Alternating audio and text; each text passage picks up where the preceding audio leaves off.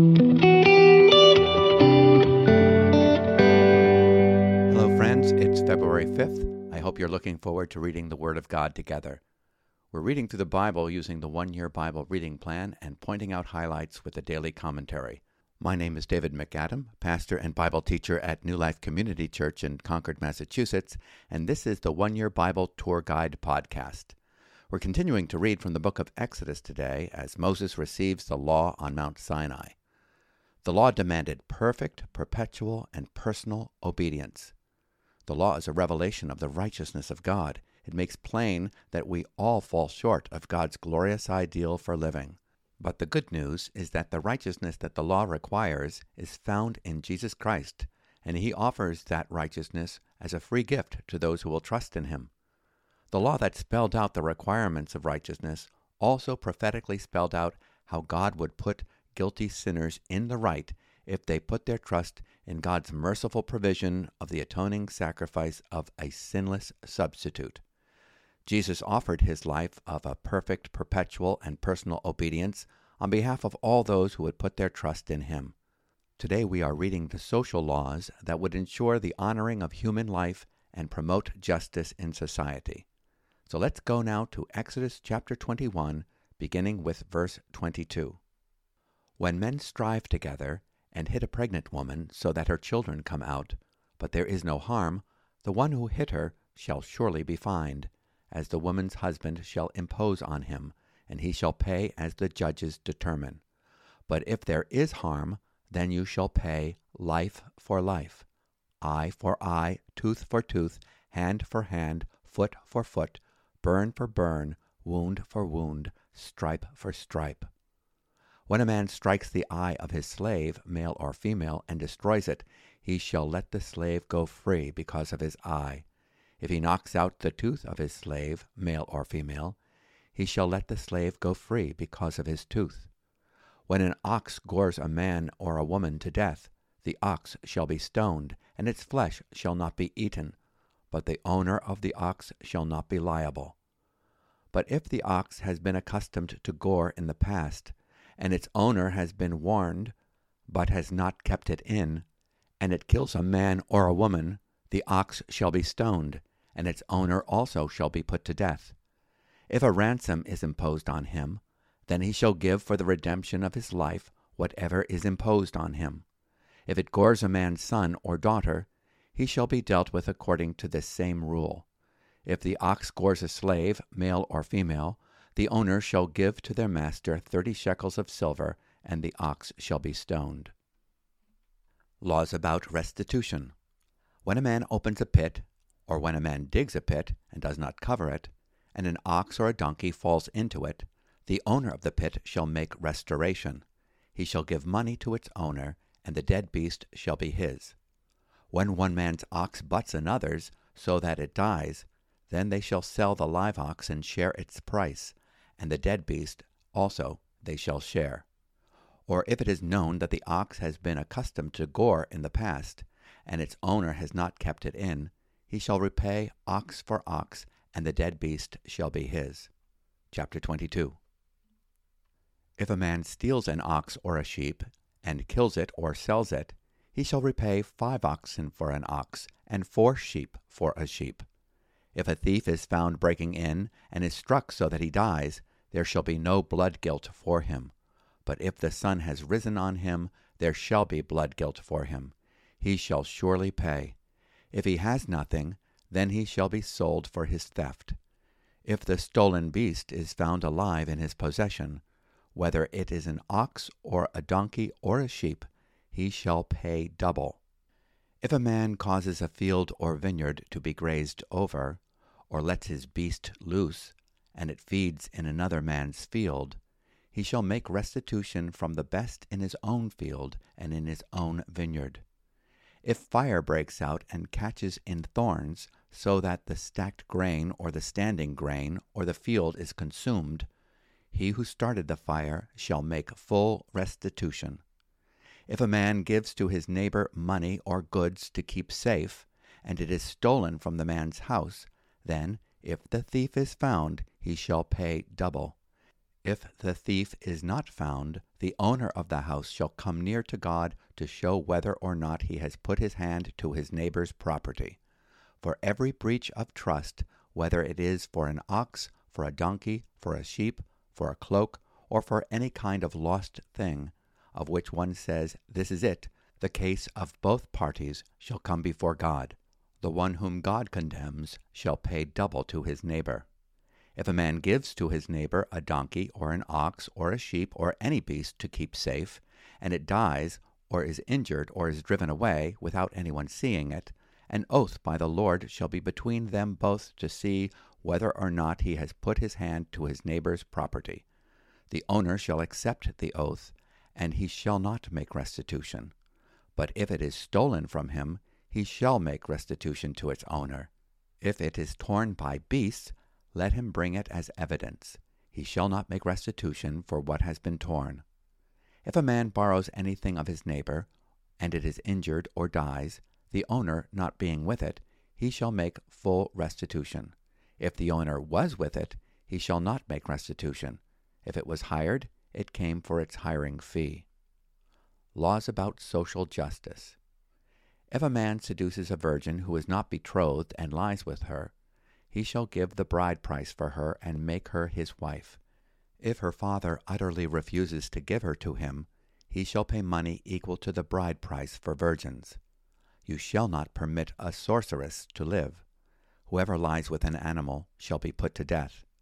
Whoever sacrifices to any god other than the Lord alone shall be devoted to destruction.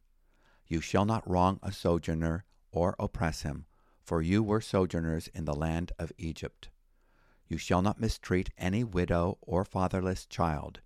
If you do mistreat them, and they cry out to me, I will surely hear their cry, and my wrath will burn, and I will kill you with the sword, and your wives shall become widows, and your children fatherless. If you lend money to any of my people with you, who is poor, you shall not be like a moneylender to him, and you shall not exact interest from him. If ever you take your neighbor's cloak in pledge, you shall return it to him before the sun goes down, for that is his only covering, and it is his cloak for his body. In what else shall he sleep? And if he cries to me, I will hear, for I am compassionate. You shall not revile God, nor curse a ruler of your people. You shall not delay to offer from the fullness of your harvest, and from the outflow of your presses. The firstborn of your sons you shall give to me. You shall do the same with your oxen and with your sheep. 7 days it shall be with its mother. On the 8th day you shall give it to me. You shall be consecrated to me. Therefore you shall not eat any flesh that is torn by beasts in the field. You shall throw it to the dogs. Chapter 23. You shall not spread a false report. You shall not join hands with a wicked man to be a malicious witness. You shall not fall in with the many who do evil, nor shall you bear witness in a lawsuit, siding with the many so as to pervert justice, nor shall you be partial to a poor man in his lawsuit. If you meet your enemy's ox or his donkey going astray, you shall bring it back to him. If you see the donkey of one who hates you lying down under its burden, you shall refrain from leaving him with it. You shall rescue it with him. You shall not pervert the justice due to your poor in his lawsuit. Keep far from a false charge, and do not kill the innocent and righteous, for I will not acquit the wicked.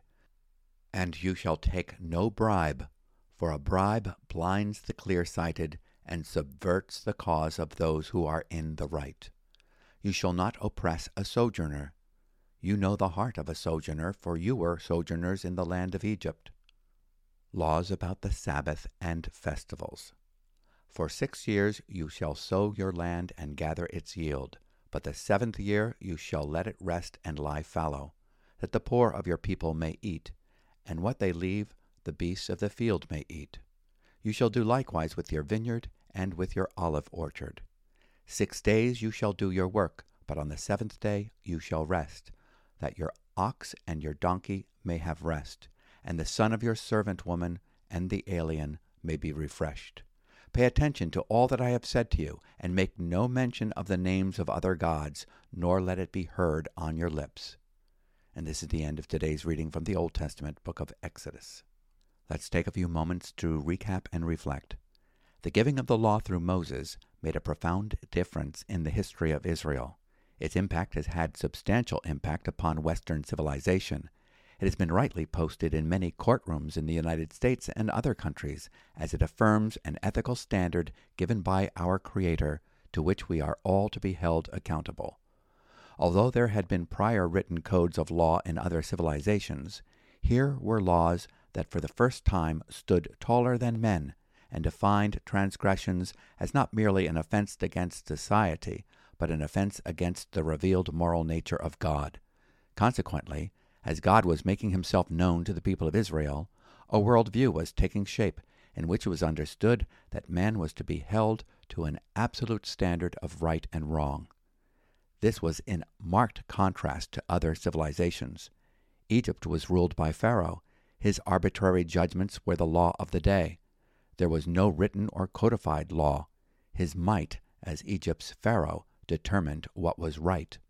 To the east, the Mesopotamian cultures had complex written codified legal systems, the oldest extant example dating from 2050 BC. It was a system for determining accurate weights and measures, and underscored the right of Ur-Nammu to rule as king over the region. Abraham, who hailed from Ur of the Chaldees, must have known of the 2 tables of stone with Akkadian inscriptions dating from 1920 BC that codified property regulations laid down by the god Tishpak that were transmitted by their local king.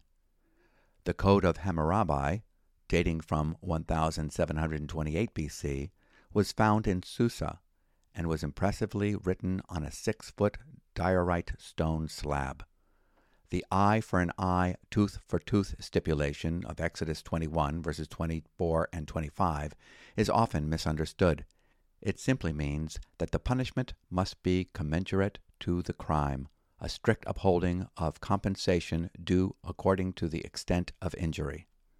The Mosaic Code contains laws, revolutionary at the time, which champion human dignity and the need to show compassion for the outcast, the widow, and the foreigner.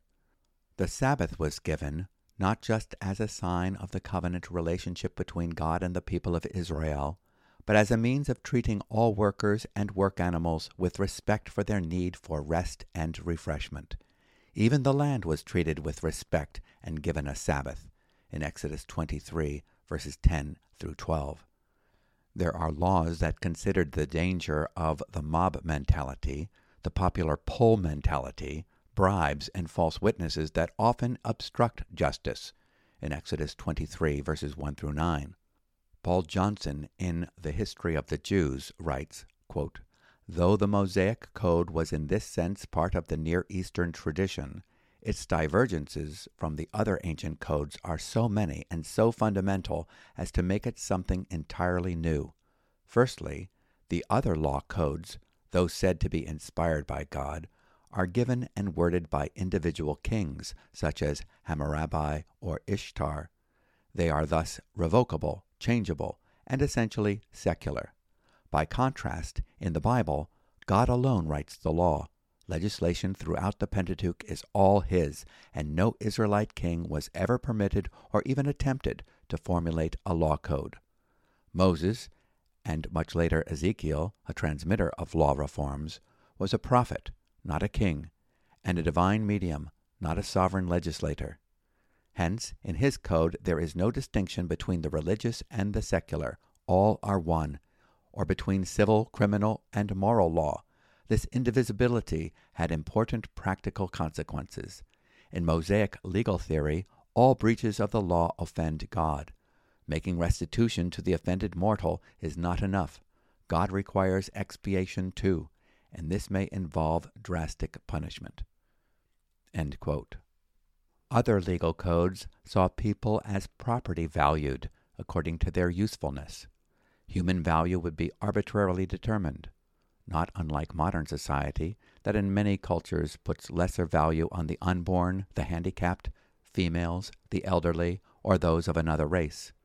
The law of Moses upholds that mankind is made in God's image, and so human life is not just valuable, it is sacred. Murder is a sin against God. Adultery is a sin against God. Money cannot buy off the judge. This law was not written to favor the rich. All are to be held accountable. Kings were subject to the law. When a king of Israel was to take office, he was not only required to read the law, but as a practical discipline, he was to personally write it out on a scroll. Deuteronomy chapter 17, verses 18 through 20, clearly makes this demand upon the king. When he takes the throne of his kingdom, he is to write for himself on a scroll a copy of this law, taken from that of the priests who are Levites. It is to be with him, and he is to read it all the days of his life, so that he may learn to revere the Lord his God, and follow carefully all the words of this law and these decrees, and not consider himself better than his brothers, and turn from the law to the right or to the left. Then he and his descendants will reign a long time over his kingdom in Israel. Now let's go to our reading from the New Testament, in the Gospel of Matthew chapter 24, verses 1 through 28. Jesus foretells destruction of the temple.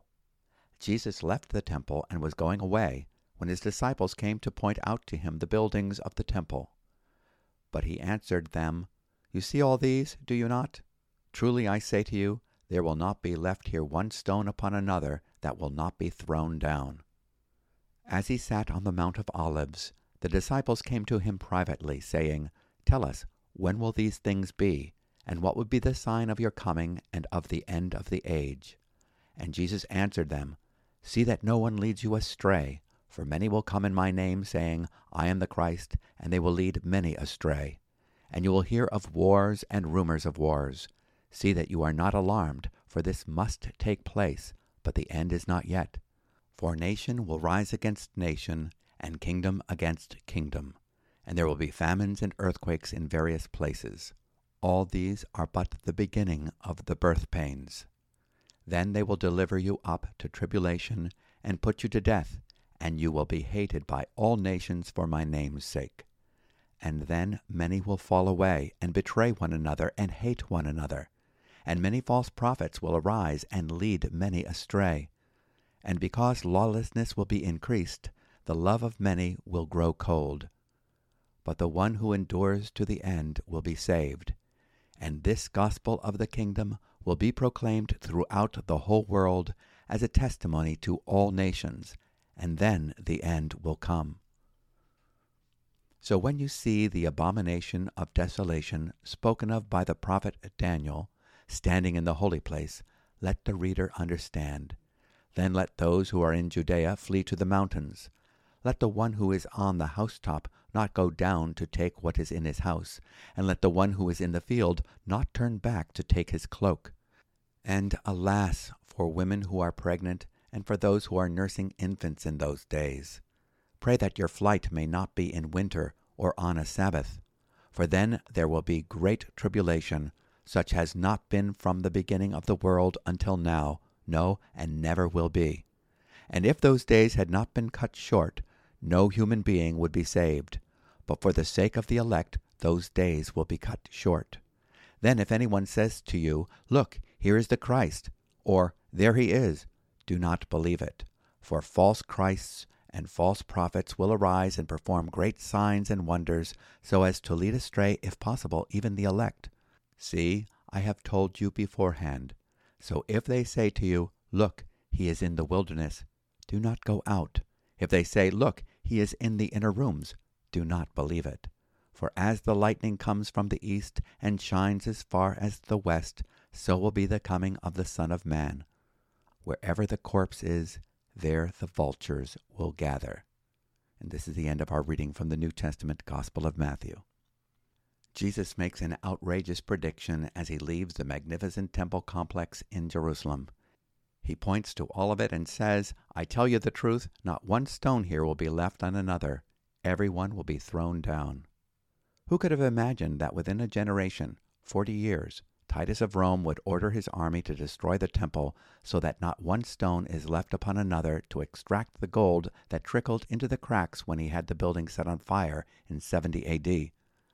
The Jewish historian Flavius Josephus records that the temple was constructed of blocks of white limestone that was measured 37.5 feet long, 12 feet high, and 18 feet wide. Some of the remaining blocks weigh nearly 400 tons. We saw some of these stones that had been excavated at an archaeological dig in Jerusalem where they had been cast aside at the temple's destruction. The Wailing Wall is all that remains of the large stone platform upon which the temple once stood. As Jesus walks away from the temple, he crosses the Kidron and makes his way up the Mount of Olives and answers the disciples' questions. Number 1, when will this happen? Number 2, what will be the sign of your coming? Number 3, what will be the sign of the end of the age? What follows is known as the Olivet Discourse. The answer to the question regarding the temple's destruction is found in Luke's account, Luke chapter 21, verse 20. But when you see Jerusalem surrounded by armies, then recognize that her desolation is near. Then those who are in Judea must flee to the mountains, and those who are in the midst of the city must leave, and those who are in the country must not enter the city, because these are days of vengeance, so that all things which are written will be fulfilled. Woe to those who are pregnant and to those who are nursing babies in those days, for there will be great distress upon the land and wrath to this people. And they will fall by the edge of the sword, and will be led captive into all the nations, and Jerusalem will be trampled underfoot by the Gentiles until the times of the Gentiles are fulfilled. The answer to the second question, what will be the sign of your coming, is found in Matthew chapter 24, verses 29 to 44, in which Christ's glorious coming is described. As we compare Scripture with Scripture, we learn that Jesus is going to return first for his own, in 1 Thessalonians chapter 4, verses 16 through 17, and John chapter 14, verse 3. Then he will return with his own, in Revelation chapter 19, verses 11 through 16. The sequence is that the church is caught up to meet the Lord before the outpoured wrath on those who have no affection for him, those who dwell on the earth. Matthew chapter 24, verses 4 through 14, describe what happens after Herod's temple is destroyed until the beginning of the tribulation period. Those who believe this all happened before 70 A.D. fail to produce the evidence, particularly Jesus' prediction that many will come in my name, saying, I am the Christ, and will lead many astray. The answer to the third question, what will be the sign of the end of the age, is found in events that Jesus describes particularly from verse 15. Therefore, when you see the abomination of desolation, which was spoken of through Daniel the prophet, standing in the holy place, let the reader understand. This event is also referenced by the Apostle Paul in his letter to the Thessalonians. Paul is speaking of the day of the Lord, the end of the age. In 2 Thessalonians chapter 2, verses 3 through 4, let no one in any way deceive you, for it will not come unless the apostasy comes first, and the man of lawlessness is revealed, the son of destruction, who opposes and exalts himself above every so-called God or object of worship, so that he takes his seat in the temple of God, displaying himself as being God. Now let's go to our reading from the book of Psalms, Psalm 29, verses 1 through 11. A Psalm of David. Ascribe to the Lord, O heavenly beings, ascribe to the Lord glory and strength. Ascribe to the Lord the glory due his name. Worship the Lord in the splendor of holiness. The voice of the Lord is over the waters. The God of glory thunders. The Lord over many waters. The voice of the Lord is powerful. The voice of the Lord is full of majesty. The voice of the Lord breaks the cedars. The voice breaks the cedars of Lebanon. He makes Lebanon to skip like a calf, and Sirion like a young wild ox. The voice of the Lord flashes forth flames of fire. The voice of the Lord shakes the wilderness. The Lord shakes the wilderness of Kadesh. The voice of the Lord makes the deer give birth and strips the forests bare. And in his temple all cry, Glory! The Lord sits enthroned over the flood. The Lord sits enthroned as king forever. May the Lord give strength to his people. May the Lord bless his people with peace. Psalm 29 is a glorious psalm that employs the sight and sound of a storm developing over the Mediterranean Sea and moving inland across the Middle East geography from the north, first to the cedars of Lebanon in verse 5, then southwest to Mount Hermon, that's Sirion in verse 6, to the wilderness of Kadesh in verse 8, and south to Jerusalem to speak of the Lord's power over all creation. This is true worship, ascribed to the Lord glory and strength. As we go through life's storms, recognize that he is sovereign over them and speaks to us in them and through them. His voice humbles human pride. The cedars of Lebanon that stand tall he breaks. His voice brings new birth and causes all to spring to life, in verses 6 and 9. He is enthroned as king over the flood and over every storm. He is king forever, in verse 10. At the end of the storm, he will have strengthened his people and blessed them with peace, in verse 11. Today's proverb is a story, Proverbs chapter 7, verses 6 through 23. For at the window of my house I have looked out through my lattice, and I have seen among the simple, I have perceived among the youths, a young man lacking sense, passing along the street near her corner, taking the road to her house in the twilight, in the evening, at the time of night and darkness. And behold, the woman meets him, dressed as a prostitute, wily of heart. She is loud and wayward. Her feet do not stay at home. Now in the street, now in the market, and at every corner she lies in wait. She seizes him and kisses him, and with bold face she says to him, I had to offer sacrifices, and today I have paid my vows, so now I have come out to meet you, to seek you eagerly, and I have found you. I have spread my couch with coverings, colored linens from Egyptian linen. I have perfumed my bed with myrrh, aloes, and cinnamon. Come, let us take our fill of love till morning. Let us delight ourselves with love. For my husband is not at home. He has gone on a long journey. He took a bag of money with him. At full moon he will come home. With much seductive speech she persuades him. With her smooth talk she compels him.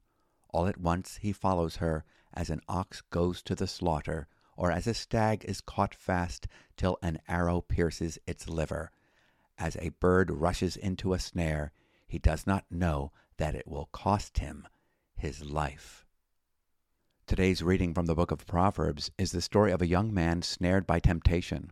Although the specific sin referred to is adultery, the scenario applies to any sin. The adulteress represents temptation, which is so alluring, intriguing, wild, flattering, enchanting, accessible, expedient, and easy to rationalize. Temptation highlights the easy opportunity of sin, but hides the fatal cost. There is a warning here for the wise. You have an opportunity when temptation arises to turn away by choosing another street, staying away from her corner, her house, her couch, long before you fall into the snare and it costs you your very life. Be warned, sin earns a wage. The wages of sin is death. Romans chapter 6, verse 23. Let's pray. Lord, give us discernment to stay on a plain path and not to investigate beckoning streets and alleyways, temptations that you have marked so clearly with the warning signals of your word. Thank you for giving us your law that has told us what is good and what you require of us to do justice, love kindness, and walk humbly with you, our God. We love your ways. They are perfect. Teach them to us.